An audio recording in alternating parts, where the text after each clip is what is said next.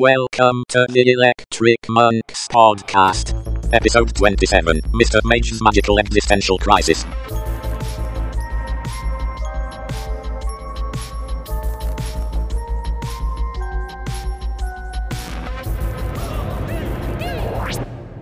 Hello everyone, and welcome back once again to the Electric Monks podcast. I'm Ed, and I'm here with my three co-hosts. They are Nemo. Good morning. Dalek. Hello. And Jesse. Hey, how's it going? I don't think they'll be able to reply back, Jesse. We can. We're doing well. Oh yeah, we're here. I forget about that. Yeah. Obviously, just insert a 3-minute pause so they can detail their entire day. So anyway, today we'll be doing episode 6 of season 2, which is Girl Power. It's written by Shauna Daly as well, so it's the first episode of Dirt Gently to be written or credited to be written just by a female writer or involve a female writer in the credits. And it's directed by Richard Laxton, who also directed the previous episode, which was Shapes and Colours. So, guys, before we get into the synopsis, what did you guys think of this one, very quickly? This is the Empire Strikes Back of Dirk Gently episodes, and I love it. It's really good. There's a lot of moving parts, and things start getting put together in different ways, which makes it interesting, but makes it complicated to watch and follow. Yeah, and means a very long synopsis. The first impression that I ever had of this episode, after watching it, it's almost like just looking at a Rube Goldberg machine through a very, very dirty piece of glass, and then right at the end, they just drop the piece of glass and start the first marble. That's an interesting simile. I like most of it. There are a couple of bits that I had like one or two nitpicky issues with because Jesse said the problem with the blackmail stuff was my problems more with like other elements, and some of them kind of pop up here. Oh, that's interesting. Okay. Yeah, we'll get into it. So that's me and Jesse having the different problems for season 2, which is good because it means we tend to disagree, which is good. I like disagreeing with people because it means that I don't know everything. If I knew everything, that would be depressing. So season 2 of Dirt Gently's Detective Agency, you can watch in Europe, you can watch it on Netflix. In America, in the United States, you can watch it on Hulu. Those are the streaming service options, but there's also on DVD and Blu-ray in the States at least. Still can't get it in the UK, unfortunately. Yeah, so let's get into the synopsis for season 2, episode 6, Girl Power. After going on a huge bender, Todd, Farrah, Tina, and Dirk all wake up at the police station in various states of disarray. Susie is furious that she failed to kill Dirk and decides to turn Scott into a frog. Susie goes to visit the mage, who's having an existential crisis after discovering that Wendemore and everything in it, including himself, was created by a child. The mage believes that he is already lost and that Dirk has already found the boy, but Susie decides that she's going to kill the boy herself before taking over Wendemore without the mage's help. Dirk realizes that the mage must have arrived in Bergsburg before Panto Trost, and that Susie is the mage's apprentice foretold in the prophecy.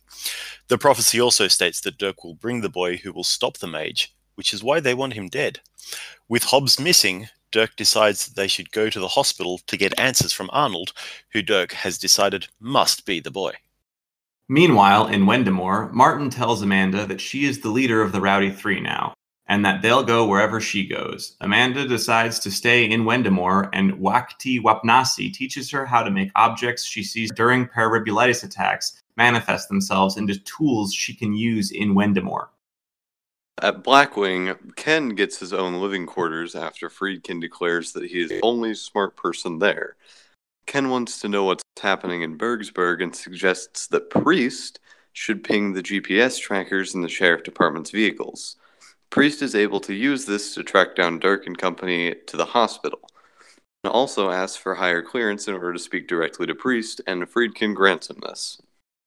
At the hospital, Tina is recognized by Rizzio, another Montana-based cop, who tells them that he has been unsuccessfully trying to reach Hobbs after a shipment of guns was stolen from Great Falls. From the details, Dirk surmises that the mage must be responsible. Dirk and Todd ask Arnold how to get to Wendemore, but Arnold refuses to believe that it's real. He explains that his mother and father fell out over whether to sell the farm to the Kellum Corporation, and this led to them both dying in the same night. Arnold also mentions that he feels guilty about betraying someone, which he feels led to the whole mess. A crazed-looking Susie then shows up and begins murdering hospital staff, and Priest decides to move in to prevent her from killing Dirk. The team attempts to flee with Arnold, but Tina gets separated and Arnold is killed by Susie. Dirk becomes very depressed, thinking that the boy is dead and he has failed. Farah drives Todd and Dirk to the Cardenas house and attempts to delay Priest, who knocks Farah out. Just as all hope looks lost for Dirk and Todd, they discover that the fold-out bed Panto mentioned is the portal into Wendemore, and they disappear before Priest can get to them. End of episode. Yeah, so, very quickly, the cast. Sam Urbano as Dick Gently, Elijah Wood as Todd Brotzman, Hannah Marks as Amanda Brotzman, Fiona Reef as Bart Kirlish, Jada Shetz, Farrah Black, and Vokai as Ken Adams, Dustin Milligan as Sergeant Hugo Friedkin, Michael Eklund as Martin, Osric Chow as Vogel, Amanda Walsh as Susie Borton, Christopher Russell as Panto Trust, Izzy Steele as Tina Tefatino, Agam Darshi as Wakti Wapnasi, Tony Amendola as Arnold Cardenas, rest in peace, Arnold. Viv Leacock as Grips, Zach Santiago as Cross, Alan Tudyk as Mr. Bruce, John Hanna as The Mage, Francois Robertson as Marina Cardenas, Sergio Osuna as Hector Cardenas, William Vaughan as Officer Rizzio, rest in peace, Officer Rizzio, Amitai Mamorstein as Lieutenant Assistant, Ajay Fraze as Farson Dengdemore, Jared Aker Foster as Scott Borton, John Stewart as Bob Borton, Karen Mott as Hospital Receptionist, and then we got uncredited cast, Cassandra Naud as Wakti Hand, Hannah Zirk as Bafuki Napu, Quyen Me, Joel Sturrock, and Stephanie Van Dyke as Santi Santika, and finally Bentley as Rapunzel the Corgi. I think again uncredited, which is unusual because usually Bentley as Rapunzel the Corgi, one of the main cast members in season 1, has sort of been delegated to uncredited status in this season. We should get into talking points for this episode. So, what is the very first thing we see in this episode? We see the a flashback. door. You see the door. It's a weird hint. You see a door from Blackwing, which opens, and I believe there's a symbol on the door. Yep, there's two circles interlocking or overlapping at least, which we inside have a larger seen circle earlier in the season. You see it over a sleeping man's bed. Ah, that would be it then. Yes. And then it opens and we transition to a flashback to Bergsburg in what looks like the 50s. And it's Marina and Hector driving in their little truck. And suddenly a boat crashes in from God knows where. And literally God knows where, because I think even now, after the whole season, we still don't know where this boat came from. But Hector and Marina, I think, hear a baby in there, an infant. And then the flashback ends. I forget if Hector and Marina are arguing about something. They're thinking about settling down and having a kid. They're arguing. Yeah. That is exactly what that is. But it's the infant male Francis Pollock, right? Or Pollock Francis. It's Pollock. Yeah, Francis, it's common. Pollock. Yeah, the infant male, Pollock, Francis. Yeah. The thing about this, and it's because this happens in this episode, I want to bring it up, even though it's maybe a little spoilery for later plot points, is this boat sequence raises so many questions about the origin of every member of Blackwing, every subject of Blackwing, rather. I guess the question for me is this the birthing of this child? Are we witnessing this child coming into the universe, or was this child born somewhere else and transported themselves on this boat? Good question. I have no answers. Yeah. You know, that whole sequence, someone else, I think, pointed this out. That reminded them of Superman, the origin of Superman, that he sort of crashes in from space, and then Mum and Dad Kent come and find him, don't they? Near their barn or whatever it is. And the Cardenases have a barn as well and take him in and sort of raise him.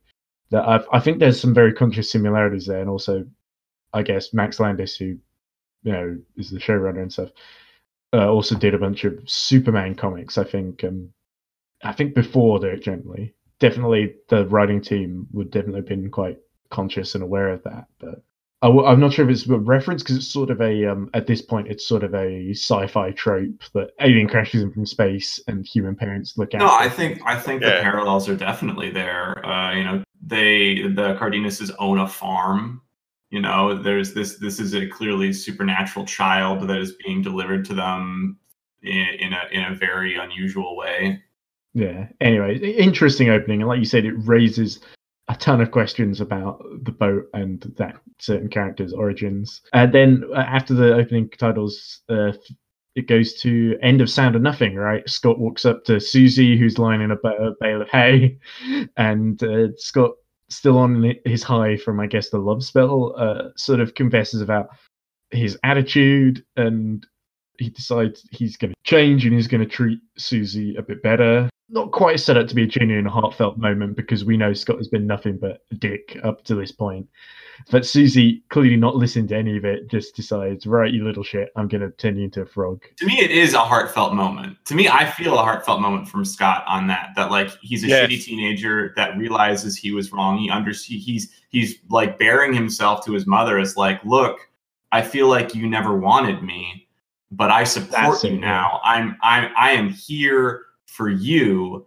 And on a very real level, this is the show showing that Susie could, in this moment, fix her life and have a decent relationship with her son and use this magic to improve this world and her life in this world. And she rejects that.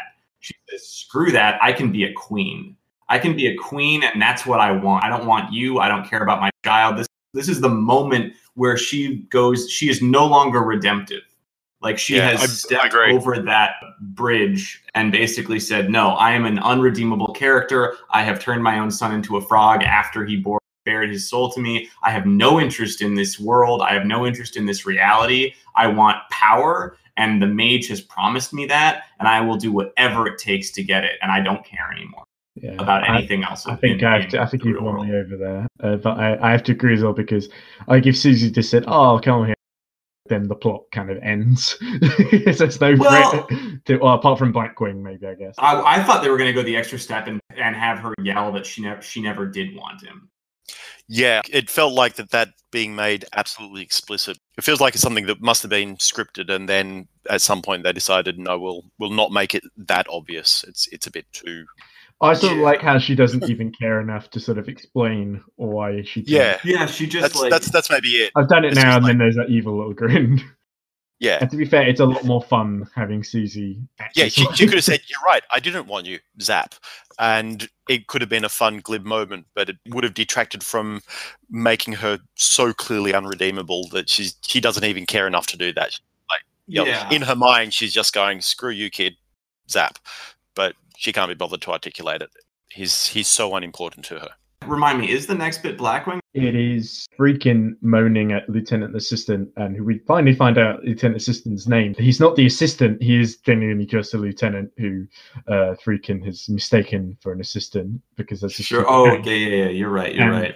Friedkin gets a bit annoyed that he keeps putting Lieutenant Assistant in charge and people keep disappearing, and he says that Ken is the only competent, the only smart person, which I think is his word for competent. Yeah. And so Ken effectively gets his own living quarters, and Rapunzel as well, the corgi too, gets to live there. Yeah. Which is nice. There's a little montage of Ken having a shower and lying in bed and singing The Girl from Ipanema. Yeah. It's a Sinatra song, isn't it? Yeah, it is. Or at least he popularized it. I forget which version this is, because it's clearly not Sinatra singing on the Dirt Gently version here. Yeah. After this, I really like how there's that song playing, and then it cuts to, I think, Todd waking up, and in the background you hear like a contemporary rap song or something. So it goes something like, you hear like The Girl from Ipanema, and then round in a circle, or something like that. That just makes me laugh. Just the sort of contrapuntal that is. I don't mind this Blackwing section. I don't even mind this Blackwing episode, if I'm being honest. Ooh. They give Ken real reactions. He's very clearly happy about the bed. He's happy about these things. I like that he's like, I'm going to need more clearance for that. And like, I like that he likes the computers. They're definitely showing that he likes all of this stuff. I still don't think it's going to add up in the end, but that's not a fault of this episode specifically. I still don't like Friedkin. I think his loathing of everything stupid, for as stupid as he is sort of a weird character trait to me. It's like, oh, it's all so stupid. Like, yeah, like you. He's almost become self-parody at this point. A bit, Yeah. He's still like afraid of being a failure. There's still like no clear evidence that there is any repercussions that will happen for him losing all of these subjects. It's just implied. Yeah, if they'd set him up as more of a control freak than him losing subjects, you could sell it as more of a reason to panic. Yeah. But he's not really set up as a control freak because he's almost set up the opposite way, so sort of don't sweat the details kind of guy. Yeah, and I feel like if around episode 3 or 4, if they had a meeting where he gets his ass chewed out by his female superior, Wilson, and she makes it very clear that like he will die if he fails, like they will disappear him, then all of this makes sense. Then he's afraid for a reason. I don't see the motivation on why Friedkin is the way he is. But like I said, I like the other stuff. I like Ken's shower sequence where he's like being happy and like, yay, we've had 5 episodes of me being in a shitty situation and now I'm not. So I mean, we can move past it. But and now we don't have to have another podcast of Jesse moaning about why is Ken not trying to get out of the taxi? No, we don't. Yeah. We'll moan about everything else come episode 8, 10, something like that. Soon, I think. Yeah. The future. But also the final leader at Ken's room, I love. There's a shot of his couple of shots actually of his little workstation, I think, and he's got these 2 like giant oversized iPad things with like graphs and charts on them, and he's got like a 1980s CRT monitor or something like that. Yeah, I like also how he's introduced in this episode being pushed into this room. Is that really necessary? And they have to push the dog in as well. I like that the dog was brought in carefully, and Ken was just thrown in. Yeah, yeah, exactly. Yeah, he's just like, hey, and good very rough position. Was that necessary? So I guess the next scene is, like I said, Todd and Farrah looking very out of it, very disheveled. Todd is wearing the leopard trousers, as I would call them. A couple of people in this scene aren't really wearing Bratch at all. The police station looks a mess. There's bottles of tequila everywhere. I think Tina seems very used to this kind of lifestyle, so she's the one who sort of gets up and tells everyone to leave. Well, in your synopsis, you wrote after going on a huge bender, and I was thinking like, yeah, that it's unstated, but that was an orgy, at least for some of that was my child-friendly synopsis. Yeah. Yes. Yeah. We're in the actual discussion now. Let's not beat about the bush anymore. Yeah, exactly. I think the children have gone to bed by now.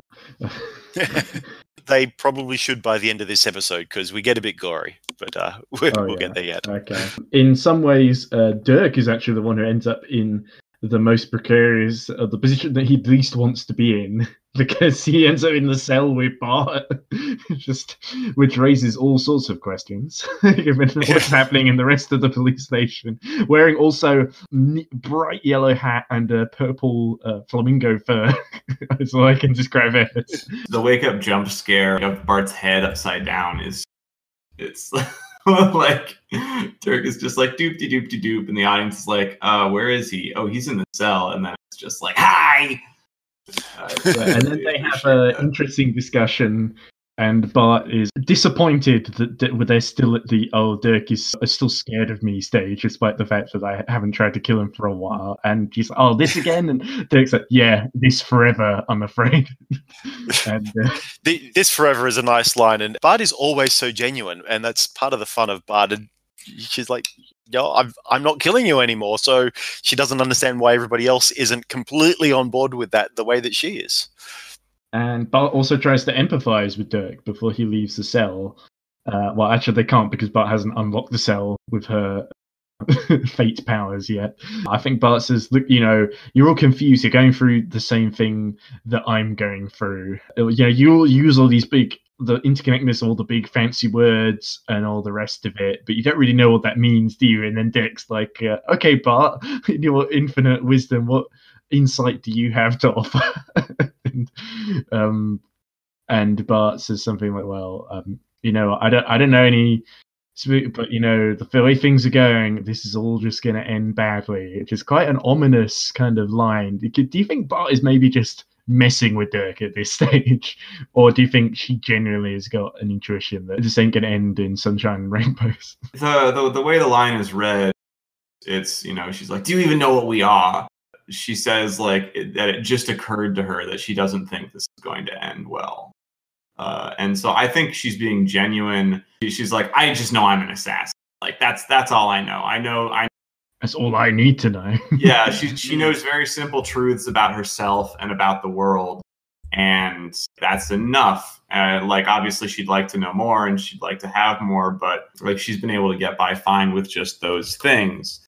And so I do think she's being genuine, and I think that she's basically trying to reach out to Dirk and say, hey, look, we're not so different. Why can't you see me as another one of these weird universe things and like empathize with me on some level? One thing I'm curious about is like when Dirk went into that cell and was under the love spell, did another conversation happen? Like, that's the thing that I wondered, is like, is Bart being so warm to him because maybe he was less of a jerk when he was under the love spell? I find it pretty easy, actually, to imagine that Dirk went into the cell and was all like, Bart, like, we should be friends. Like, I know you tried to kill me, but I understand now. And it's like absolutely nothing sexual the way that everybody else reacted, but it was for everybody. There was this forgiveness. I can't imagine Bart behaving like that. No, exactly. They're both very asexual characters, but everybody else went from forgiveness for each other, which we saw with Susie and Scott. Well, with Scott, this forgiveness and attraction to each other, which led to, for everybody else, a sexual interest in the rest of the station. But with Dirk, I think it would have been a forgiveness for Bart and an attraction in the sense of, we have this common thing, we understand, or we have this holisticness, and let's try and talk, let's be friends, let's understand that about each other. So and in that kind of a state last night, Dirk would have been fairly incoherent, and I think Bart would have been just like, you're being weird. Like, I don't mind, but it's weird. Yeah, no, I'm glad I'm not the only one who felt that way, that could have happened. Yeah, and so it feels like even that this morning Bart's kind of like, we should continue that conversation from last night. Are you feeling a little bit more coherent now? To use words that she wouldn't use. But and so she's a little bit put off by Dirk suddenly going all the way back to full paranoia about her. Yeah, well, she sort of describes everyone as, oh, you're all laughing at each other's butts and stuff like that, which is quite an interesting description of that. But shall we move on to the next scene, which I think is a really interesting one, and one that I actually have, well, not this bit specifically, but what this sort of leads to. I find it really fascinating. So Susie goes to the Cardenas house, where the mage is still sort of, after he's dealt with Hobbs, I guess he's gone back to the Cardenas house. He's hung up on the drawing that he's seen, and he's moping. And Susie goes there expecting to be chewed out, basically, for failing to kill Dirk. But the mage isn't really that interested. None of it matters.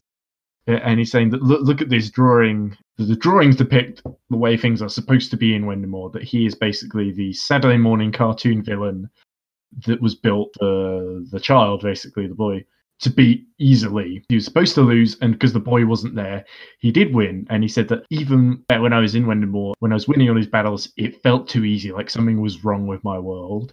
And now I know why. And he seems really put out. It's interesting because I had not thought about this until a couple of times I rewatched this, that from the mage's point of view, Wendemore was the real world because it was the only one he knew. And he found this portal to our world, which he just didn't see as the world that superseded Wendemore. He just thought, oh, this is another world with cool stuff that I can use to get the upper hand in Wendemore. Right. And there's a hint of like the gun robbery as well later in this episode. What do you guys think when the mage says, I'm just a puppet, just a bad guy. All this time I was built to lose by a child. I found that really interesting. So I don't think it's a case of he sees himself as the good guy, because there's no illusions of like, oh, and what I'm doing is justified or anything. There's a trope that everybody is the hero of their own story. That the bad guys don't think of themselves as bad guys. They think of themselves as good guys that are doing the required thing to be the good guy of their story. It's like, yeah, this is a bit questionable, but it's a good guy, but it's justified. And everybody's just like, oh my God, that's so evil. The mage is not following that trope. The mage is like, no, I'm the bad guy. Yeah, he's always known he's the bad guy, and he's now come to the realization he was made and designed by a child to be the bad guy. It's not That's just why that, he is that way. Exactly. yeah, it's like, he's, this he's is my acknowledging nature. there. I am one-dimensional, basically. I am inferior. Exactly. That's part of the despondency. Is that I am such a simple character because of the creation by a child. And then another thing that I always think about when I see that scene, when you look at Windemore as it is, like not as the drawing, but as the universe, it's very much more detailed as far as even everyone has their own personality and everything than it is in the drawing, meaning that it's not exactly unlikely that they would have kind of like folk stories there, and like similar to how, at least in America, our school system was really bad about like portraying, like good guy, bad guy as far as wars go. Oh, especially like the American West was all that, especially with the Cowboys Yeah. and Indians. Like it could have been that same thing, and like the reason that he is realizing that he doesn't have that like development that he should is because he was thought up by a child who couldn't think beyond what he was, the way that he was taught as a child, that there was a good and a bad. Right. Like, Yeah, we I have a was just similar think, problem like, as well, actually, with the history of British colonialism. With that, all the sort of bad stuff that happened under colonialism is just sort of swept under. It's sort of like, we used to own half the world, and then we didn't, and then there was a war, and the war wasn't our fault, but we won anyway, or something like that. I see. If I'm being honest, I feel like in literature and storytelling, the idea that the bad guy thinks they're the good guy is a modern concept. It's not something that's existed for centuries. And this is something the boy we've already established at the beginning. This was in the 50s, wasn't it? Which was again right, yeah. And like you can Yeah. look at comics and books as far back as the 50s and see that like even like writing in pop comics and television, like the bad guys are just like two-dimensionally evilly bad. Yeah. And so like that totally to me like makes sense. So like I don't think it's so much as of it like undermining the modern trope of everyone's their own hero, because like that wasn't a trope that hasn't been a trope for very long. That's a good point. That's the modern trope that creates complexity in an evil character. Right. But if you're not interested in that complexity, then you don't write them that way. It's you have fairy story evil instead. Shit, Yeah. it's because of that exact complexity that one of the fandoms that I'm in for a comic series is still, for the past, like, probably 6 months or so, has been locked in a debate as to whether the guy literally committing genocide is evil or not.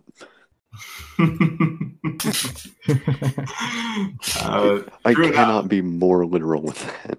Yeah. Wow. Very true. And I want to talk a little bit more about this moment, specifically in sort of the Mage as a character a little bit. Do you guys remember a film called Toy Story? Yeah. Oh, yes. Absolutely. Yes. Grew up on that shit. About halfway through Toy Story, Buzz Lightyear, the Space Ranger toy, spent the whole movie thinking he's a real astronaut Space Ranger, only to see the TV advert for him as a pro, which shatters that. This sequence sort of with the Mage reminded me of that, honestly, in that the way he thought everything was ordered is completely shattered by that moment. It's interesting though, because I think Buzz Lightyear's first reaction to seeing that kind of advert is there's like a Randy Newman song where initially he tries to basically reject it and think, no, it can't be true. I'm still a Space Ranger. And then of course he tries to jump out the window and he falls down the stairs and his arm pops up and he's like, oh no, it is all fake. I'm all fake. Oh dear. Oh God. And then he has a breakdown. It's interesting that I thought the Mage sees this, and in the last episode we get that, oh no, it can't be true. This is it's meant to be, but we sort of almost skip to him this point where he's kind of accepted it and given up. Well, Susie accuses him of giving up and he doesn't really say. Well, he sort of gives a half-hearted kind of, "Watch your mouth, you lady. You don't know who you do." And then Susie like goes rants on. He just kind of shuts up and gives up. Well, I really like that moment between him and Susie where she and basically she just is like, "I'm real. You might be a plaything, but I am real." and I can do whatever I want. And I am. And then there's the cut to Susie in like drinking a cocktail pitcher or whatever it is in like a pub somewhere.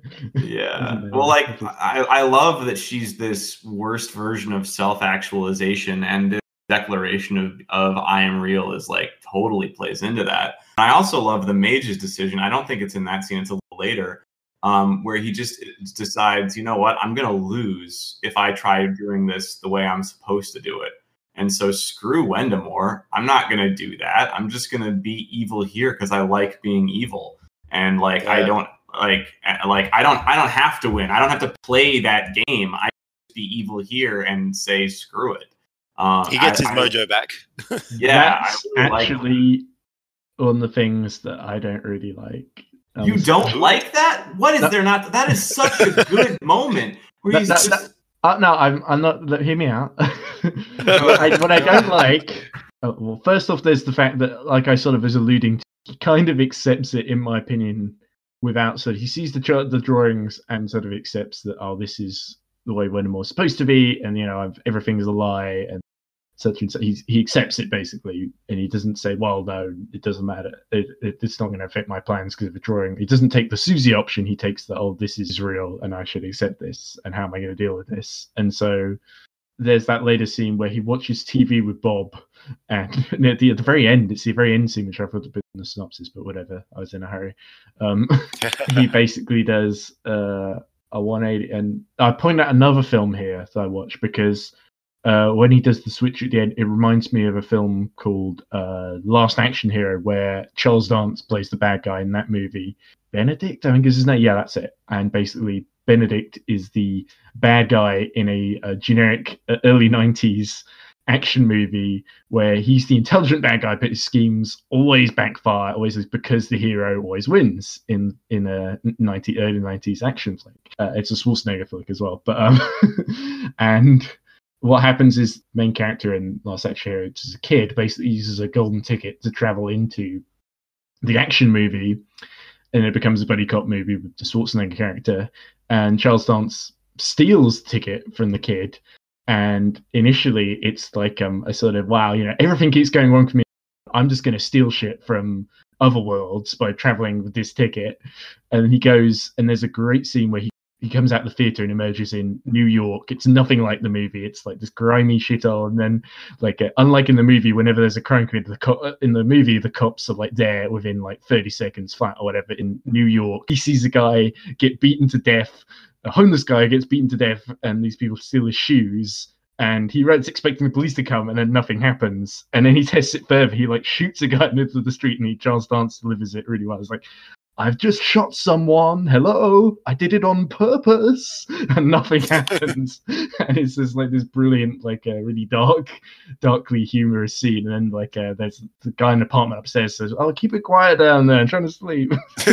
It's a good contrast of the idealism of somebody does something genuinely bad in a movie, and the cops and the hero shows up, and the cynicism of the real world. Exactly, and my point is, this sort of leads him into this line of thinking that this world is cool because in this world, the bad guys can win. And that's what starts his plan, which ultimately gets foiled really quickly from then on, unfortunately. I don't think that's the thing, though. That's not at all what his motivation is. No, I'm not saying that's the mage's motivation. I just feel that in Last Action Hero, that is set up a bit better for the Benedict character, Charles Dance character, whereas in the mage, all his motivation at this point sort of does a 180, and I sort of find that a little bit dissatisfying because what happens forward is he basically starts a B plot from the Wendamore stuff.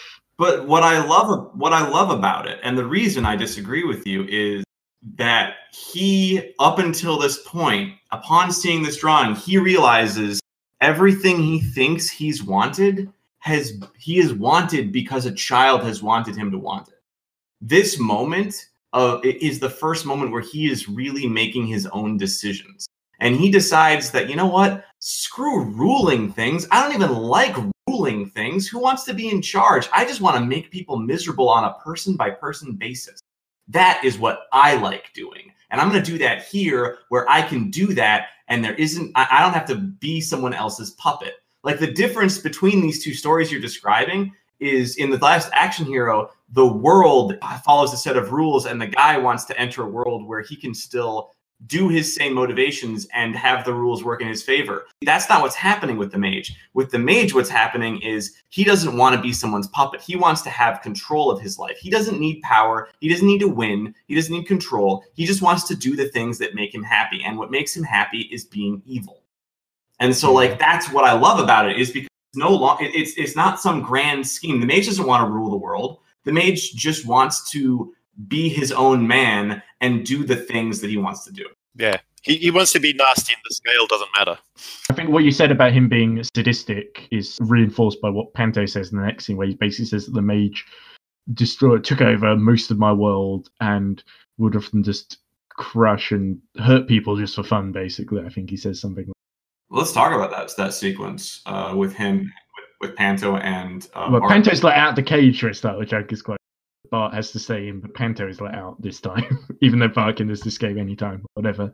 But because they need to talk to Panto, they let him out before as well to check out. Oh, yeah. So they're all talking. It starts off obviously with the picture of Susie. They're spitballing with each other, trying to figure out what the situation is. There's a great bit where Panto says something that Todd picks up on, and Todd is quite... wow, that's a really good question. I'm with this guy. I'm Team Poncho. Yeah, Panto.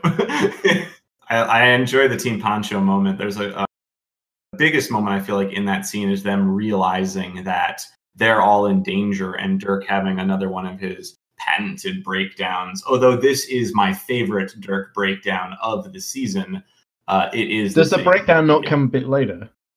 I believe he starts to panic a little bit in this scene because he's the one that realized that why they're trying to kill him, because well, he realizes that they are trying. He's like, he knows who I am. He'd be trying to kill me. He would be trying to kill me, of course. And then I thought this was the scene where he's like, I solved the case. That's how we get out of That's this. a bit later because he's still in his tank top at this point. It's later when he gets the shirt and tie on that he does the... Oh, you're right. That is my favorite breakdown. Where does this scene end then? Remind me. They phone... Tina decides, we need to check that Susie is the apprentice. Right, they call Susie. Yeah, and Susie's all, why are you lying to me? And goes, it's the first time Susie brings out the voice. Ah, yes. I really like where Tina is says, we got Scott in and a couple of misdemeanors. Yeah. And then Susie looks down at the frog, which is, actual Scott, and is that so? Why are you lying to me, Tina? And you get more of a self-actualized speech from her where she's just like, I have self-esteem. No, she's tired of putting up with all the bullshit. Yeah. And she's I will bathe in your blood. It's a great line. It starts off because she knows that the other end is lying. There's no uncertainty about it. She can't question herself. She's got the evidence right there in front of her, croaking.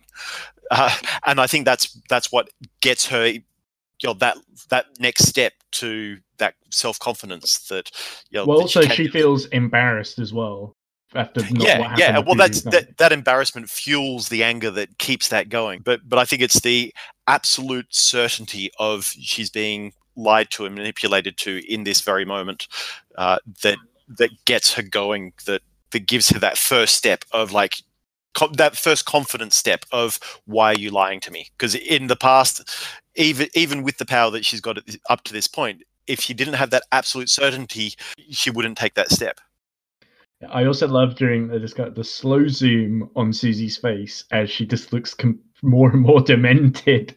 And Amanda Walsh does a really great job of selling self-actualized Susie starting to go completely bonkers and just thinking of instantly going to violent resolutions, and Tina sort of points this out too, as sort of like, well, it sounds like you're threatening violence to a police officer, and just gets interrupted and saying like, I will kill all of you. She gets the voice out. I think Susie ends the call, and Farrah says, I think you need to give me my gun back now, Tina. That's such a good moment. Yeah. She gets real, and everyone looks completely freaked out, but Dirk especially. Yeah. And then I think it's back to Blackwing. And Yes, it is. Ken was also interesting wearing a dressing gown with his the Project Alpha logo on it. So that raises a lot of questions to me of, do Blackwing just have a bunch of dressing gowns for all the subjects with the logos Right. embroidered on it? Do they have one just for Project Alpha in case there was a Project Alpha and that would fit in these robes? It just raises a lot of questions to me. And Project Alpha is somebody that they care about enough to treat like a human instead of an energy vampire who they're going to lock up and dunk in a well. Oh well, he's got raised clearance now, so they don't need to put him in the coffin and just let him out when he didn't to on the computer. Yeah. Freaking wants Ken to bring back the Rowdy Three somehow, and Ken's like, "No, forget about that. What we got to focus on is Bergsburg." I love how he just pivots there and doesn't answer the question. He notices that the motel got shut up, but the police there was no police reaction whatsoever in Bergsburg. And what Ken doesn't realize is that the Bergsburg Police Department is just 2 people. Although he's got there, he obviously knows, that's the sheriff and that's the deputy. Right. The other thing I want to point out about this scene is the very start of it, where he's like, "Can we not talk about my errors?" And he's like, "That's literally all there are here. Like, it's all errors. It's just mistake after mistake after mistake." And he's like, I know, just fix it." It's I thought that was kind of like a bit of a funny moment coming. Well, it's also Ken getting his own back on Freakin' a little bit. Yeah, well. It definitely resets the relationship between Ken and Friedkin. At the beginning of this season, Ken was the one begging Friedkin for help, and now we are like the shoe is fully on the other foot. The tables are completely turned, and now Friedkin is taking shit from Ken, basically like begging him to kind of do what needs to be done and letting him have as much a reign as he needs to. I also feel like Ken's living quarters are way nicer than Friedkin's. Ken's one just looks bigger for some reason to me. Maybe it's because he's got the dog as well. Ken comes up with the idea of, we need to know what's going on with the police in Berg, so let's track their cars and see where they are. He says, Priest is still there. You can tell Priest to do that. And then he's like, actually, can I speak to Priest directly? And Friedkin is like, yeah, sure. I mean, when I talk to him, he doesn't listen to me, so you may as well talk to him. Yeah. And that's when Ken says, in order to do that, you would realize I'm going to need higher clearance. And Friedkin doesn't resist. Just like, yeah, of course. Always, every time we talk about this, I'm reminded about your little holistic manipulator comment. Oh, the one that I made, yes. I don't remember how long ago that was, but it was a while back. That came about from various discussions on Reddit about is Ken a holistic something? And various people have their opinions that he is or he isn't. He's a project of Blackwing now, but is that just because they obtained him while he was hanging out with Bart, who is a project, or has via some mechanism is being recognized? Yeah, they cut back to Rowdy 3 and yes, Amanda Rowdy 3's in Wendemore in the Wacty's den. And he's in Wacty's crack den, but I don't think all the Wendemore inhabitants are on drugs yet. Keyword yet. It's just after they've beaten the really inconsequential number Kellum Knights or whatever, and some of them are playing around with the cube head helmets that they have. Cross says something like, I don't like these cube heads. It can't handle it. Too many dimensions for me, or something like that. Like 3 dimensions are the one too many. Martin has a sort of bit of a catch up with Amanda. Amanda's sort of like, well, I thought once you guys had got here, you would want to go home instantly. And then he basically says, no, you're our leader now because you got us out of that hellhole. So, we're going to stand by you and follow you around no matter where you go, which is a nice moment because she clearly wants to stay as well. And I think Martin can sort of see that without her having to say it, which is nice as well. I think it's a great moment. I really enjoy that moment because Amanda as is sort of a hanger-on of the Rowdy 3 in the first season, right? She kind of joins up with them. They're punk, she's punk. They're having a good time. She's enjoying her time with them. But Martin is very much in charge of like he's giving them orders. He's trying to do what's right for all of them, trying to keep everybody safe. Even at the end of season 1, he tells Vogel to take Amanda and go they fight off Blackwing. And so this moment where he's like, "You're in charge, drummer." I think that's a very sweet moment, and it feels like a nice way for the power to shift in that relation, and for her to feel like she's trusted. I also like how he still calls her drummer girl, because that's of course how they met. She was playing the drums to try and make them go away. Yeah. I find Martin very sweet in this scene. He's completely understanding, and like the rowdies have this reputation of being rowdy. That's what you think of them as, and Martin is this quiet, thoughtful center of them. He's the natural leader of the original four. I also noticed in the background that Farson is still hanging around with them. He's Silas's brother. Farson Daedon, and he's trying to put a glove on Vogel's head. Which I like. My favorite joke in this sequence is when they're trying to figure out where they are. It's like, this is not Mars, but it could be Canada, right? Like, that guy's Canadian. Yeah, yes. The joke is really funny once you know it's all shot in Vancouver as well. And they are that adds a good meta humor to it. But the innocent naivety and weirdness of the other rowdies is great. And there's not enough of it in the show, I think. Yeah, but it's sort of a consequence of having so many different characters to get between. Yeah. There's like, I think Martin says something like, "Hey, you want to stay here and learn crazy magic? Then you do that, man. We're all for that." Yeah. So there's a vision Amanda has, I think, later on. I was going to say she's working with Wakti Wapnasi and trying to control her visions and her power. And she's using the pool. Wakti's trying to kind of talk her through it and be a mentor. I think the great line in that moment is like, "I thought you were punk." And she's like, "I am punk." And then she like sticks her hand in the pool, and then it comes out and she's having a Bulitis attack, and there's a knife in her hand. We got an email after recording this podcast from Chip, who said, "Great podcast. I don't know if this was in Season 2, Episode 5 or 6, but I wanted to make sure you all mentioned the line the witch says to Amanda when Amanda is struggling against learning her powers. And I thought you were punk. This is one of my favourite lines from the season, and I still remember it a year later. Thanks, Chip. I think it's one of Jesse's favourite lines too. Anyway, let's get back to it." Yeah, the knife, is it me that it looks really obvious that she's just got the knife in between her fingers and they just put some no, I think it looks like that at first, but then later on you see the knife is actually much wider than that, and so it's... Oh, yeah, that's true. Yeah, it looks like there must be a cut in the knife where it is, because it's clearly and that's the piercing her problem. hand. It's a staged knife with a cut, so it fits around, so it looks like it's jammed through, but on a casual glance you're seeing the part in front of the fingers, and it's not so clear that there's intended to be a part that's through the fingers. It's right. Yeah. But she then pulls the knife out of her hand, and the knife is real and the wound is gone.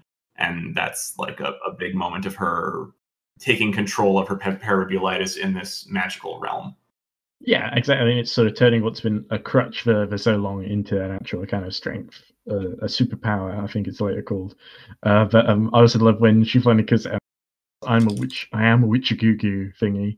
And and then Wakti trills. Yeah, she does that really weird. I can't do it. It's like Zoidberg from Futurama. Then I think the next bit is when that's when we get the vision. Sorry, because I think she has an attempt in the first of the training sequence, and then we actually do get the vision later on after the scene at the hospital. And we see a couple of things. We see Priest with scar down his face, a couple of plasters in it. We see Panto asleep. We see Dirk turning around in some kind of weird place with flowers, which we do see later. We see, is that Bart or Susie? I forget which one. Just looking for blood on her face. Witch with a hat on her head, and then it cuts to Susie using an axe, I think, which I don't remember happening later on. Did she ever get an axe out? I think I remember what that is. That. And then we see the Army of Knights, which is the thing that Amanda really specifically picks up on, the Killer Knights. And then the Rowdy Free symbol, I think, at the end. The threat is basically established. That, if you've seen the Knights, that means they're probably quite close. And Wakti also mentions that, I don't get visions when I use the pool. And she basically alludes to, I have a friend who helps me. She can't see into our world when she uses it, and so she uses Mona's eyes. She sees That's through it. Mona's eyes. It's later revealed to be Her Mona. scope. Yeah, but yeah, there's hinted at. So Yeah. because Mona is sort of one of those characters that sort of doesn't appear until very late. Again, well, proper, but she did appear in the first episode. Yeah. And then basically Amanda goes out to the Rowdy Three and says, "Hey, I think there are some bad nights coming. I need you guys to go out and look." And Martin says, "It's done," and does a cool take a sip of his water, pour the rest out, and they go off on their way. I like the goggles that Martin's got as well. They're nice. Yeah. Those were in the auction, I think. They were, yeah. And so that's pretty much all the Wendemore stuff. So shall we go back to the sheriff's department? Please. Yeah, so Tina is freaking out because she has just phoned Dr. Hobbs and realised he tried to voicemail me, but I had my phone on silent because we were at the gig. And she basically relays what Hobbs said, and we saw him sending a message in the end of the previous episode where he's like, he was at the Cardina's house, he saw some weird shit going down, and Tina starts to freak out. Well, she says he was nervous, and Hobbs is never nervous. Yeah, that's actually an interesting little observation. And so there's a bit of panic of what to do, and then I think this is where Dirk chimes in with his, this is what we should do. We should just go to the hospital. He says we should go to the hospital because that way the least people will die. Dirk doesn't want to go to the Cardenas' house because he doesn't think Hobbs doesn't think there's any clues there. He's still trying to be a normal detective. So he wants to talk to the Cardenas guy in the hospital because he's the only lead. He's the obvious thing. And he also says, we're going to get out of this because I solved the case. Yes. Hospital, the place where nobody dies at all. It's not like anyone's in critical condition there. Yeah, exactly. Well, it's also the place to go if you get hurt, though. Oh, no, that's certainly true. I mean, all the help will be right there, right? So Dirk is kind of having still a freak out of people are going to get hurt. People are going to get hurt. How do we stop people from getting hurt? And he's like, I've got it. I've solved it. I've solved the case. The case is solved. We found the boy. That's all I had to do was find the boy, and we found him. And so he's just like, I'm going to just definitely decided that Arnold is something like that. Yeah. My favorite part is close enough. Did it? That's my new thing now. Did it? And that sequence is so much fun. It's just it's very manic. It's very well done. And so it's this and you can the way it's done because he's panicked, because he's afraid. And he's making this decision out of fear. You, the audience, know he's making the wrong decision. You also know he's making the wrong decision because he's not following the holistic approach. He's doing the obvious, logical, deductive thing, which is how people get hurt. That's what Dirk is not explicitly not supposed to be doing when he's trying to solve. Yeah, and they later end up at the Cardenas house afterwards anyway. Right. Yes, they get back on track in the long run, but he's so afraid of doing the thing. His instincts are I assume his holistic instincts are telling him is the thing he should do. Yeah, it's kind of Dirk's fault that Arnold gets killed. In a way. It is. Only kind of. Obviously, I think Susie is the main reason that Arnold gets killed, surely. Actually, I'm kind of thinking about it. Because Susie asks the mage, oh, you know where the boy is, and you'd let him live? and so I think Susie must ascertain somehow from the mage where Arnold is, because I think because Mage is convinced that Dirk's already found the boy, so he must think that it's Arnold. So I think Susie was going to go to the hospital anyway, or was she going where Dirk was going? I think she was going to the hospital anyway to take care of Arnold. Yeah, I think either way it was a loose thread that she would have felt she would have had to tie up at some point. As for the little rant that Dirk does, I think it's really well acted. I agree it's a good scene showing Dirk doing the wrong thing. And I don't know, I think first time I watched it, I didn't think it was a hugely funny scene because I felt more for Dirk sort of starting to lose his mind a bit. And especially the way they cut to Todd and Farah's kind of reaction as well. Especially when he sort of tries to force this "did it" catchphrase and it's really unnatural. That felt a little kind of... Part of me was thinking, oh my god, are they just going to try and force this into being Dirk's thing now? And it just made me feel a bit like, oh, that's I think that's Dirk trying to force it into being his thing. He's trying to push this as like, if I say that I've done it enough and make it quirky enough and make it my thing, then it will be the thing, right? It's sort of like politicians saying, if I just keep saying this enough times and everyone will accept it. True. Yeah, I agree with you guys on that. The one thing about that sequence that I was a little, I don't know about displeased, but it just hit me the wrong way, is Todd and Farah's sort of non-reaction to his freak out.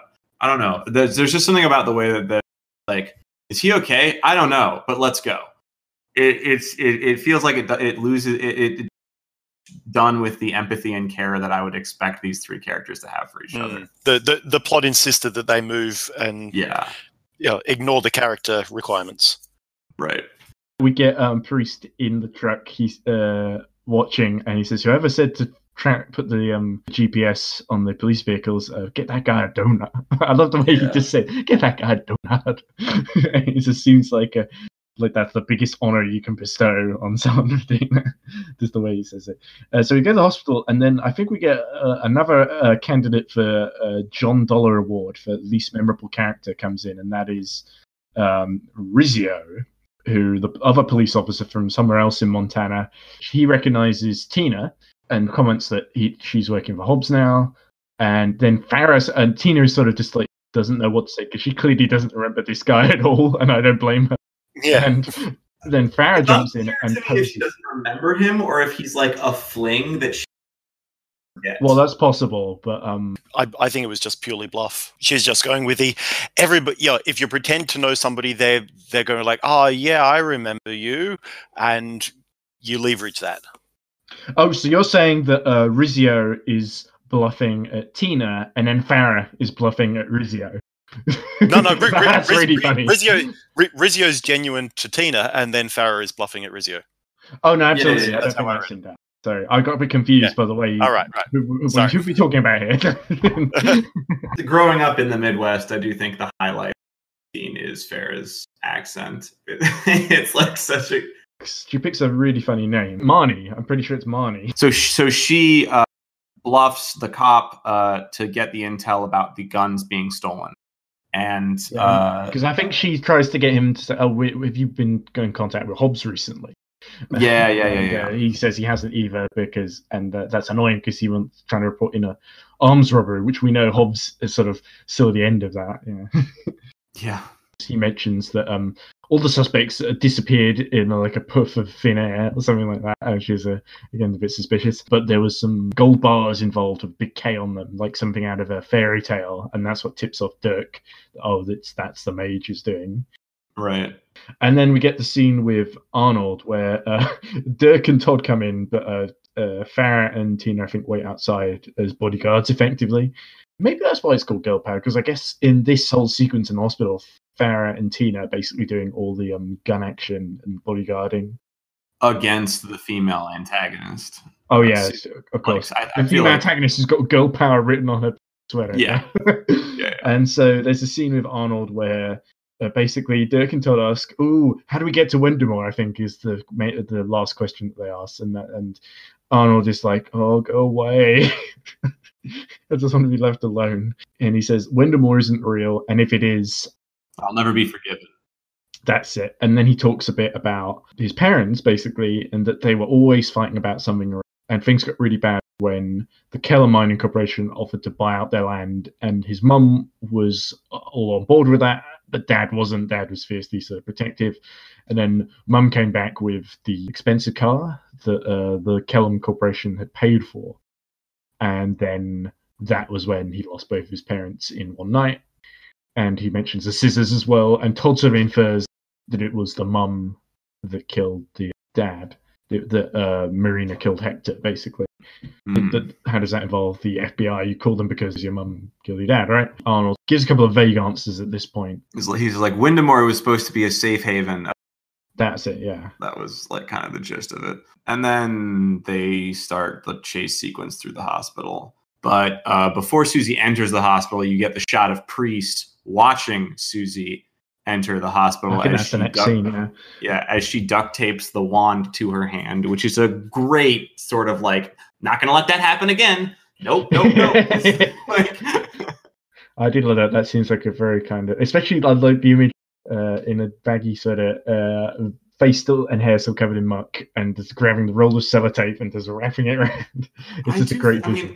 Outside of the fact that it clearly works visually to have her blood and crap, like, she totally could have cleaned herself up with magic. It's not clear to me why she doesn't. I think it's purely a visual gag to make her look more I think fierce. Susie's gone full in Terminator mode.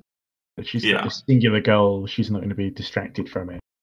I love what Priest says. He's like, things are getting distinctly supernatural.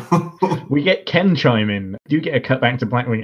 Ken is changed from his dressing gown into his Project Alpha jumpsuit. They have also prepared for him, which again raises further questions about how Blackwing actually organizes. Or, well, I guess all the other subjects have the specific jumpsuits, so that can be explained away a bit more easier. But I just think, is there someone who has to sew these? Like, Yeah, they have a tailor. who works gotta- double time apparently. An Or maybe they've extensive had 2 line. months to make all this, imagining, oh, what if Ken gets promoted, or what if the Rowdy get promoted, or just the different scenarios with different. This is all just, Thank you. government spending bloat or something along those lines. They're just like, we better, we got the money. When Wilson upped the budget, this was the kind of thing that they had in mind. Yeah. Freaking introduces Ken and says, "Oh, this is Ken. He knows Dirk." Or something like that. But I'm still in It says, charge. this is my friend Ken, which I think is so interesting because not only is Ken certainly not his friend, but he doesn't introduce Ken as being any particular authority. Yet Ken and Priest's relationship is a really great one on the radio. I like how also that happens. That's it. He's introduced that way, and Priest is just like, "Oh, okay, whatever." It's just like he doesn't really care who's in charge at this point, until he sees Susie go in, and Susie starts slaughtering the hospital attendants and Officer Ruzio, who lasted all of 30 seconds in this episode from being introduced. Flying metal just flying into people. It's the shapes that we saw her throw, similar to the ones she threw at Bart, but this time who got off very lucky. Yeah. Yeah, no, the shapes basically fly through the air, and they don't have entrance wounds. They just suddenly like clip into the people and kill them, basically. That little thing I like, a little detail, as Susie's walking and trying to bite off. She has not bought scissors as well, ironically enough, given the theme motif of this season. She just bites the tape of her mouth to split it, which I like. And she's walked next to the ambulance, and the ambulance is actually a Bergsburg ambulance with the Bergsburg county name on the side, which is a nice little attention to detail. Because you could just put Montana ambulance or something. So I guess this is when, after Susie starts blasting off, this is when Priest decides, right, I'm getting in there. I got to make sure Project Icarus isn't compromised, basically. Yeah, Ken gives him very specific orders, and they are secure Project Icarus, only engage if he's in danger. And then he's like, what about the civilians and the accomplices? And then Ken like pauses and says, Project Icarus is the priority. And he's like, oh, Ken, I like you, or something like that. It's like, I like you, Ken, or something like that. And it's the beginning of a beautiful relationship. Yeah, and so basically, Ken does not care about keeping anyone alive. Ken cares about Project Incubus. I like the dynamic between Ken and Priest. I don't like that line, especially because it's not clear to me why Ken feels that way. I actually took that line as Priest asks, how much do we care about the innocents? And Ken's not wanting to go full on, I don't care. He's skirting answering the question, going like, Icarus is the priority, and letting Priest interpret it. And you're giving himself a little bit of plausible deniability if things really go badly there. It's like, well, I didn't say to kill the innocents in his pursuit of thing. I said that's the priority. It's not my fault that he took it the wrong way. Sure. I see that. I also feel on not engaging unless Icarus is in danger, which I find interesting because I think Ken understands that he wants to observe Icarus because he thinks a connection thing is going on. At least that's my read of it. And yet, when we get to the end of this episode, that is not what is happening with Priest. Priest is engaging and just trying to bring Icarus in. Possibly without orders from Ken, unclear. I guess old habits die hard, you know? Yeah. Maybe those are orders given on the screen, but so that all happens. Then we cut to, we're in the hospital. Susie's going on a rampage. They're not sure where this whole Susie... hospital sequence, I mentioned Terminator. This does feel a lot like Terminator. It's very Terminator. Especially, well, also almost Terminator 2 because we got Priest and Susie who are both Terminator-esque, I guess.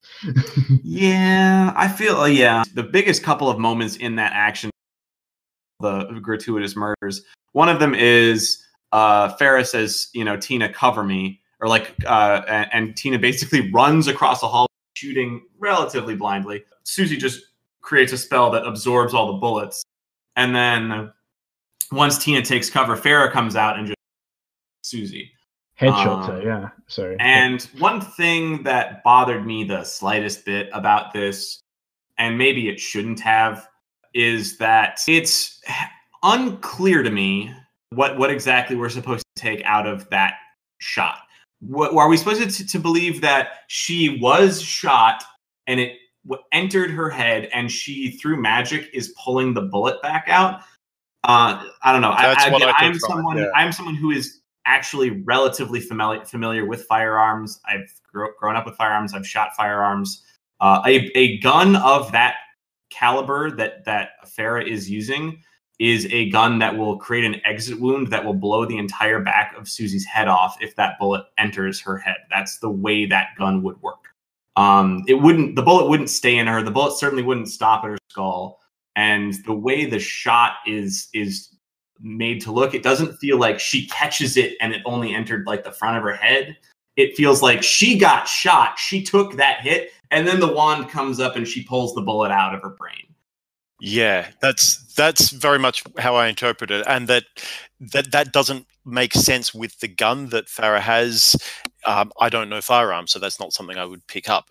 It makes sense now that you say it, but it's a police. You also have to remember that removing the bullet just causes more bleeding often.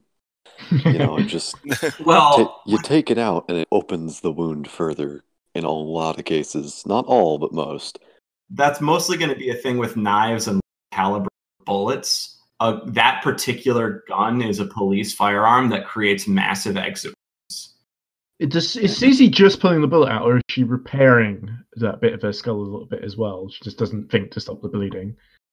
There's clearly a hole right in the front of her head where a bunch of blood pours out. So any healing that she did really didn't try to finish. I definitely think she suffers a bit of brain damage going forward because she just becomes more and more unhinged for this.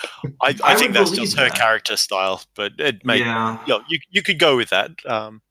But this is not the turning point. The turning point, like you said, was much earlier, especially when she frogifies Scott, or even earlier when she zombifies Bob, maybe. No, I do think the frog moment and this episode solidifies Susie's character. Susie doesn't change after this episode. So Tina gets stuck behind the door and Tina gets separated. And luckily, Susie doesn't think to finish her off. I think she was aiming for Tina and missed, and just got the door instead. I think. Tina shut the door barely behind her. Yeah. So Tina sort of got off by the skin of her teeth there, and then they come to a door which Farrah needs to shoot open, and Arnold says something. It's interesting about this thing. Like, no, there has to be another way, and they sort of ignore him and say, no, we need to get through this door. And then when they're looking away, Arnold gets up. And he's walked off, and the next time we see him, he's got a shape thrown to him. So I sort of imagine that that's him sacrificing himself to give the others time to get away, maybe? Yeah, it's unclear. I think on some level, he thinks that anything from Wendemore can't hurt. I would believe that at least. I don't know. He still thinks it's not real, doesn't he? Yeah. Yeah, he doesn't think it's real, and so he's like... he sort of entertains the possibility a little bit, but yeah. Right. And so that's kind of my take on that. Just one last thing with the firearms. Farrah shoots that lock off without even looking at it. It's super dangerous what she's doing. I don't believe that does not feel like a trained firearms operative. Yeah. This is when I think Priest catches up to them. Yeah, I think the big moment for Priest is Susie. I think they do manage to get out through that door finally, and Susie's trying to track them down, and Priest finds Susie, and she says, like, who are you? And he's like, wouldn't you like to know? And he just guns her down, and she falls through a window. This has been shown in earlier episodes, but he clearly gets off on this. There is a level of ecstasy. Yeah, he does this big grin as he's like putting holes in Susie. Well, it's not just that he puts holes in her. He then looks checks to see where her body is, and her body is gone. And this excites him further. Things got a little zany, I think is the line. Yeah. Yeah. When because I think Ken, or it must be Ken, who's asking like what's happening there, and from then on, Priest decides he's gonna pursue them basically. Yeah, I think he says things got a little zany, and then I've missed Blackwing. That's Something along those lines. Yeah, and so then Ferris steals a car, and whose car is this? Don't miss it. They won't miss it. Yeah. But Dirk is completely crestfallen at this point because he's killed the. Again, I think it's justified in this instance because he basically feels like, understandably, that he's responsible for Arnold's death and that the boy's dead, and that's it basically. Right. And I think that's why I feel like this episode, if you don't know the full of the story, this episode feels like Empire Strikes Back. This is a very down ending. It feels like they've lost. It just feels like, okay, well, how are they going to fix everything? The boy is clearly dead. We don't can't fix everything. Yeah, exactly. Tons of other people have died. So one thing I noticed as they were going to the car is that Todd has the air gun with him. He's had the air gun this whole time. And not that would have been that would have been a fantastic weapon to use against Susie because it would physically knock her down. And it's not just a bullet that enters a brain. It just like, no, let's push you away because that's what her weapons are doing. And for the purposes of the plot, Todd has the air gun so that they can take it to Wendemore later on. He has it at the end of the episode. But you're forgetting, Nemo. This episode's called Girl Power, so they can't have. It has to be Farah and Tina get all the badass moments. But that's not like Farah could have gone like, "You've got the air gun, give it to me." It's a weapon that was there with them that is a story specific weapon that. I think I would believe Tina using the air gun more than I believe Farah using the air gun. Like in terms of characters and consistent, I don't think that using that weapon makes sense. I think that Farah would prefer a gun. Like, we obviously, knowing the mechanics of the universe, are like, oh yeah, the air gun, that would work. But like, if you're a trained operative who is going up against something, it's like, I'm going to use this gun that I know how to use, and this thing is going to die to bullets, right? And like, to be fair, in Todd's case, he's mainly pushing Dirk. Also, in Todd's case, he is a coward. He has been a coward for a season and a half. But no, I do think that in the scene, it does absolutely make sense that those are the two people fighting against Susie. Like, there's no one else in their party who remotely makes sense in terms of being brave or trying to put up that fight. And Tina doesn't even really want to. Like, Tina does it, but she's like, running across the hallway, really, really afraid to be doing the thing. Yeah, Farah is the only one who really sort of keeps her cool for this whole situation.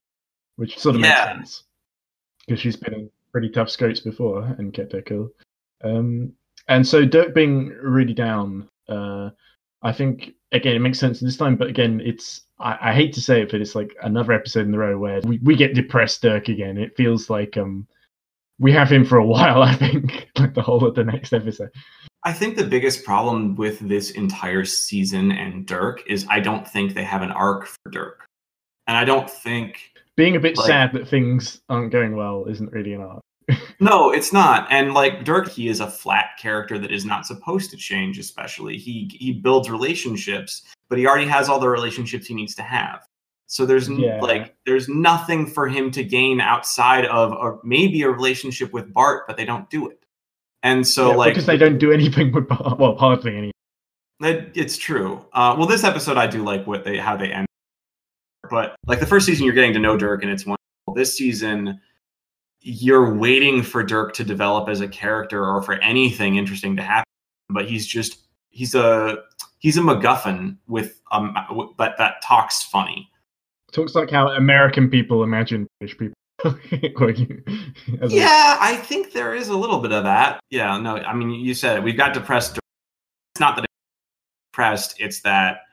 I need a character to grow and change and have a drive and a want. And Dirk, I've talked about this with Ken, but I like Dirk just is like, I'm going to do my thing and I'm going to solve these mysteries. And oh no, I don't like solving these mysteries. Oh, well, maybe it won't go wrong this time. Oh no, everything's going wrong again. And I'm just like, okay, I'm waiting for you to become a more interesting character. and like hopefully you will eventually, but it just didn't happen. Yeah. Shall we get back to? There's two scenes I think already that are worth. There are bit of two detail. scenes. So Yeah, there's let's- Bart and Pento in the cells. I think next one because we already talked about Wendemore. Yeah. So Bart is having a feast. Can I just list some of the things? Yeah, please. So she's got a tin of Spam, wonderful Spam, Quaker Oats. The Quaker Oats, what looks like a chocolate bar of some sort, a can of Pringles, which she's eating at the scene. She's got Nutella, and she's got like I think a fork in the Nutella, which is great. It's kind of I recognize it. There's a jar of jam. This is all stuff that was left to them. I think Panther says they left us this because they thought they wouldn't be coming back. And this is supposed to last them for indefinitely. There's a can of Ritz, which are a bunch of potato chips, as you'd say, not crisps, like we say here. There's a can of soup, I think. Pickles. Some drink of some description that I haven't got a good angle of. And 2 jugs of milk. And Butler's quite happy just to chow down on this. Well, but Bart lives in the moment. She's That's not true. one for analysing the reasons for things beyond, hey, I've got some food and I'm hungry, I'll eat. I think Panto starts going on about how, look, the mage is here. Previously, Panto's just been sitting in the cell going, well, I'm happy to wait and see how things play out because I've already found Dirk and things aren't going too badly. And then this one, he starts freaking out and saying, look, the mage is here, then I want to be back with my family to fight alongside them because I think they're in danger too. Bart sort of questions him on this and he says, look, I need your help here. Screw the universe. He basically rejects Bart's philosophy and said, like, look, screw the universe, screw fate, all the other ridiculous stuff. You need to get out of this cell here because we're not just going to stay here while all the cool stuff happens around us. I mean, I don't think that's 100% what it is. I'm kind of putting my own viewpoint in. Yeah, there's definitely you've added some spin there. I think that Bart initially doesn't question him. She says, "I'm not supposed to leave." That's it. Yeah. I think she genuinely didn't realize she was wronging people by all of the murder, and she can not murder people if she's safe in this cell and she has food, and so she can just stay here and just play things out, and we'll see what happens. Yeah, I think she had a line earlier where she's like, I don't kill anyone. Yeah, something like, I'm not doing that anymore. But she'd sort of implied that she had changed a bit, or that she was going to try and change, yeah. And that feels like what they've been going for. Yeah, it is. And this moment is Panto's moment of basically saying to Bart, what do you want? Like, when are you're trying to break free and have your own free will, now it's time to use it. Will you help me? Do you want to help me? Like, do you really care about who I am and what I want? And are you willing to, put yourself in danger and put yourself out of this comfort zone to come with me and help not only get me out of here, but save my people, save everyone I know, maybe start a new life together in this other world. And like, I think that's a really great moment for Bart that we've been waiting for all season. Like, we've basically been waiting 4 episodes from when she went in the cell to now for her to have a drive, have a motivation, want to do something. And it's exciting to me seeing the confusion and unsureness on her face of, well, what if I get hurt? Well, what if I kill someone? Like, there's all of these bad things that like she factually knows can happen when she does the things she's not supposed to do. That's also interesting that he offers sort of like a fairy tale kind of, not necessarily happily ever after, but sort of fairy tale world, and that sort of anathema to everything that Bart has known and experienced up to this point. She's seen and almost been the harsh thing in the world, and now she's getting the chance to being offered to sort of experience something almost the complete opposite of that, and she's not sure whether she really wants to go with that. Well, that was my interpretation of it anyway. Maybe I'm misremembering or getting stuff wrong there. But if I get something wrong, it's not because I am intentionally doing it wrong. It's usually because I'm misremembering. Shall we move on to probably the last major scene, which is back at the Cardenas house? I think they get out of the car. Dirk drops down in defeat. Told his leg, look, we have to try and get to Wendemore through here, even though they don't really know how. And Farah basically trusts Todd on this and decides almost to sort of not sacrifice herself, but sort of take one for the team and sort of buy them some time, basically. Varys seems quite confident that she's not going to die, which is interesting. Yeah, well, I mean, she thinks that she can beat whoever. They see Black, right? And so she's like, you guys get inside. I don't think that she necessarily thinks they'll find Wendemore, but I do think that like she needs to protect them, and she feels like I can take this one guy on. I do think there's an interesting power level display here in Priest literally one-shotting Farah. He just clotheslines her and knocks her out in one hit.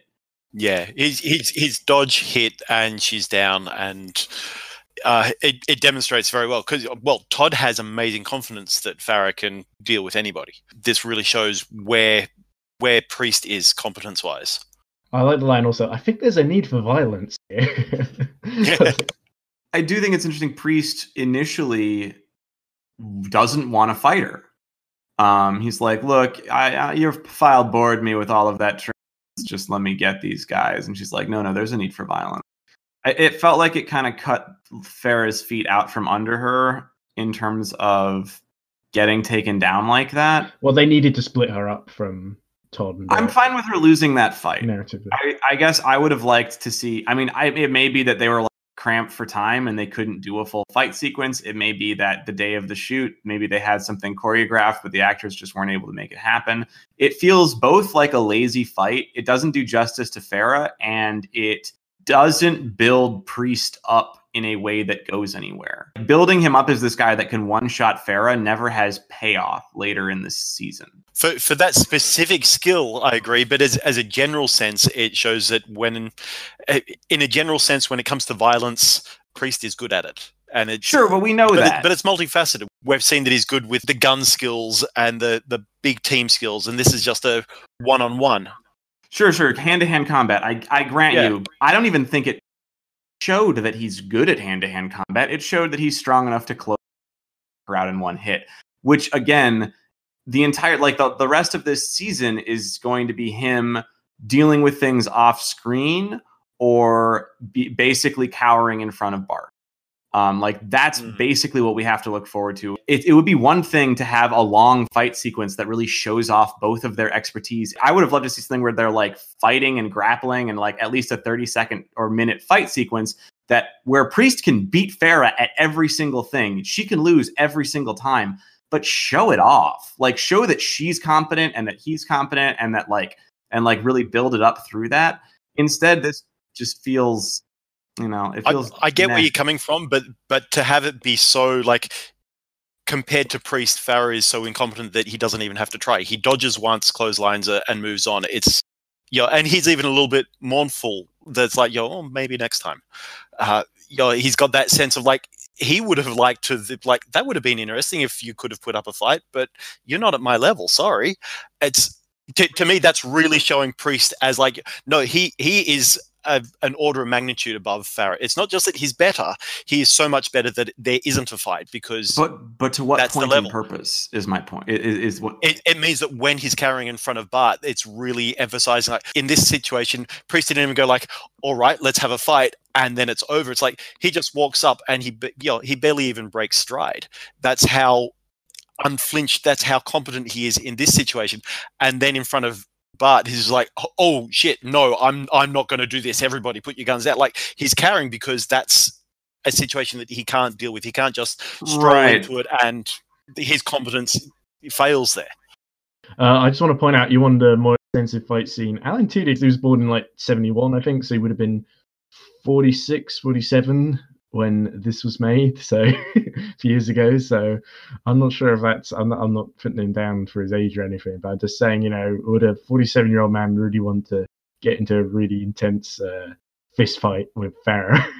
Depending on the way that it was choreographed, that's not a problem. And I say that as a guy in mid-40s. With choreography, mid-40s is not a problem at that point. And maybe that's my frustration with the sequence, is that Tudyk doesn't look like the build of a man who could do that. Yeah, that's fair. Like if Schwarzenegger did that, Schwarzenegger time, or like The Rock now, or like there are plenty of other beefier guys who it's like, oh yeah, he clotheslined her and she is out. Whereas it's like, oh, that's Alan Tudyk. I mean, I love that he's in this, but I do not believe that he just knocked her out with that clothesline. I just don't. The way that hit lands, I don't believe it. And maybe that's part of the other frustration with it is if they had, a kick, if they had done something else where like, I would have loved, maybe he chokes her out, maybe something else where, he still, ultimately she is unconscious and he has bested her and embarrassed her. But yeah. So, shall we move on just to the last couple of bits then? Yeah, sorry. So, I may have to cut a lot of that ranting about. We get so going into the boys' bedroom, where the exact thing where the mage was earlier, actually, and I think Todd is sort of desperately trying to figure out it must be the bed. How do we get through the bed? And he sort of bounces down on it, and then nothing happens, and he seems surprised.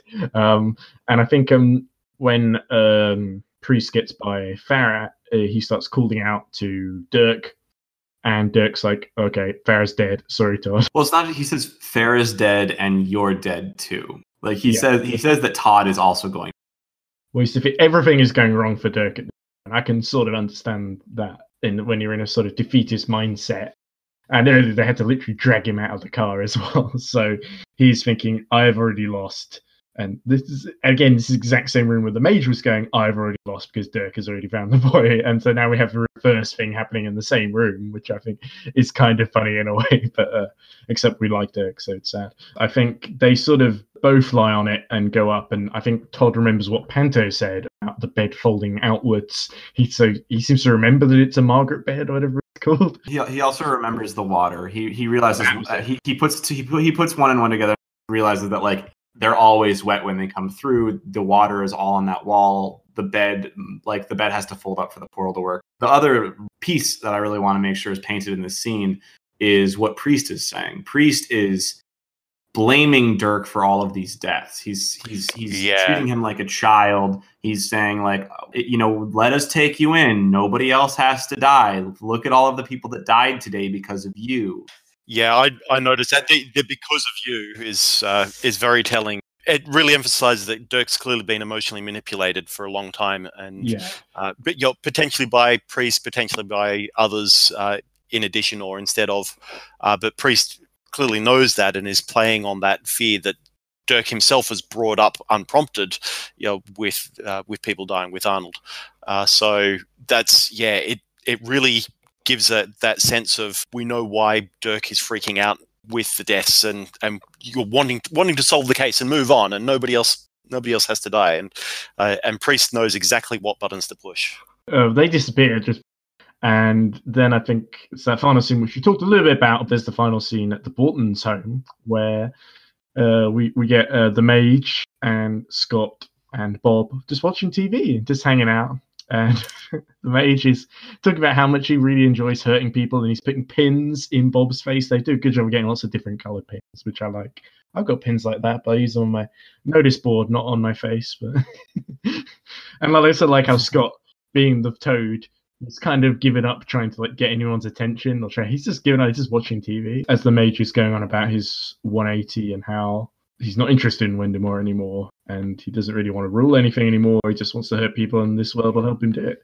The line is he's like, I always love doing hurting people in person, or something like that. And then he's like, that only leaves your sadistic wife to deal with, or something along. And then Susie comes in, right? Then what happens? It ends. Oh no! She says I've won. The child is dead. Dirk gently has run away or something. Take me to Wendemore. Send me to Wendemore. Send me to Wendemore. Yeah. I just wanted to make sure that we cover. And the mage also looks very concerned when he sees her coming in, covered in glass on her face, and she looks. And the way she walks as well is amazing. She just seems like one leg's broken, and she's just gone straight back, which must have taken ages if she's limping all the way there again. Susie seems to have a habit of breaking her leg. Yeah, that's true. That's certainly true. So the programs that they end up, the mage is watching on TV, he cuts to like I think a war one. Was it World War II? There's like a plane going over, and it's sort of trying to illustrate, especially I think when the plane when they use the plane, it's trying to illustrate the Major's point about why he's going to enjoy this world more. I realized I made a really big blunder in the first episode we did for this, because I said that the Newton brothers did the score, and while the Newton brothers produced the score was actually the original score for season 2 was actually done by Jeff Russo, who also did the score for the Fargo TV show, among other things. Really? So I got that completely wrong. I saw the Newton brothers' names pop up, and I thought, oh, they must have done it, and I ignored the bit where Jeff Russo's name pops up above them. So that's an inexplicable, terrible error by me. Do we have any final thoughts about the episode as a whole? As a the directions that it went and what it did to the plot. I like it more than I did at the beginning of the episode recording, because I think Jesse and you have talked me into it a bit more. And that's good. Well. But I still don't think it's quite as good as the previous episode, which was Shapes and Colors. I think that one's a little bit more fun. With this one, there are a couple of little bits that still feel a little kind of clunky to me. I liked it because it mixes things up a bit. One or two of the earlier episodes, I'm pretty sure I described as each team continues forward on its own pace, but they're not interacting with each other. And this episode really feels like, all right, the different parts of the plot are starting to overlap and merge and complicate each other's plots. And it makes for complicated and potentially messy-looking storytelling. But it makes it's messy. it A lot of people died in this episode. Well, but most of them we didn't know. But well, I'm also just talking messy from a. It's not a linear plot. It's not a straightforward and what happened this episode. Oh, so much stuff. I don't even remember it all. Is kind of your reaction. It's not a what happened this plot. Oh well, Amanda and Todd did their thing and they met with Dirk, and Bart did her thing and she met with Hobbs. It's like, it's not simple, clean things that you can describe for the most part. Yeah. I didn't even remember Officer Rizzio. Yeah. Like I said, it reminded me of unmemorable lawyer from the first season who does in like 2 scenes and then disappears. Reminded me of that. There was a lawyer in the first season? Yeah, I was going to say, I don't remember. Patrick had a lawyer. John Dollar, that's his name. Right, yeah. I feel like Officer Rizzio is definitely going to be a contender for the season 2 John Dollar Award for least memorable character. Definitely. I feel like I should remember, but I don't. I as I said before, I liked the. I think that for the last 6 episodes, it's been a slow boil, a gradual build, and this is the first episode where I feel like you could things really happened. Plots collided. We finally understand all the characters. I think we also had a break from Blackwing because they also come back full force, because we had this sort of hints of them, they're coming in the previous episode. Yes, I mean Blackwing happens briefly with Priest in the scene before Amanda and Vogel go into Wendemore, and that is a thing that's happening. But from that sequence to this sequence, there is no real action in Blackwing. To speak of. And so what I like about this episode is we feel like we've lost, and the audience feels lost. They thought that they had the solution. They thought everything was going to get solved and wrapped, and then obviously it doesn't. And the rug gets pulled out, quite literally. Yeah, the rug seriously gets pulled out from under you, and so you're left with this sense of, well, what's going to happen now? I really felt like, oh man, it's starting to get good, is what I felt after this episode. And obviously the last episode was all super sugary saccharine love, and that great music picks and all of that stuff, and that's always super fun. But this episode I felt had more impactful events happening. Shit's going down. Shit's going down. Yeah, for sure. Yeah, so that was Girl Power. So next episode is season 2, episode 7, which is This Is Not Miami. And indeed it isn't. So looking forward to doing that one. If you want to contact us, come to our website at dirtchutneypodcast.wordpress.com, which has an email form where you can contact us. No one ever uses it, but you can. You're the first in a while.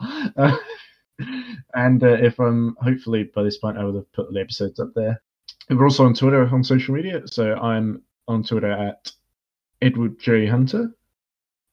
And Nemo's on there too, which is at sub underscore Yep.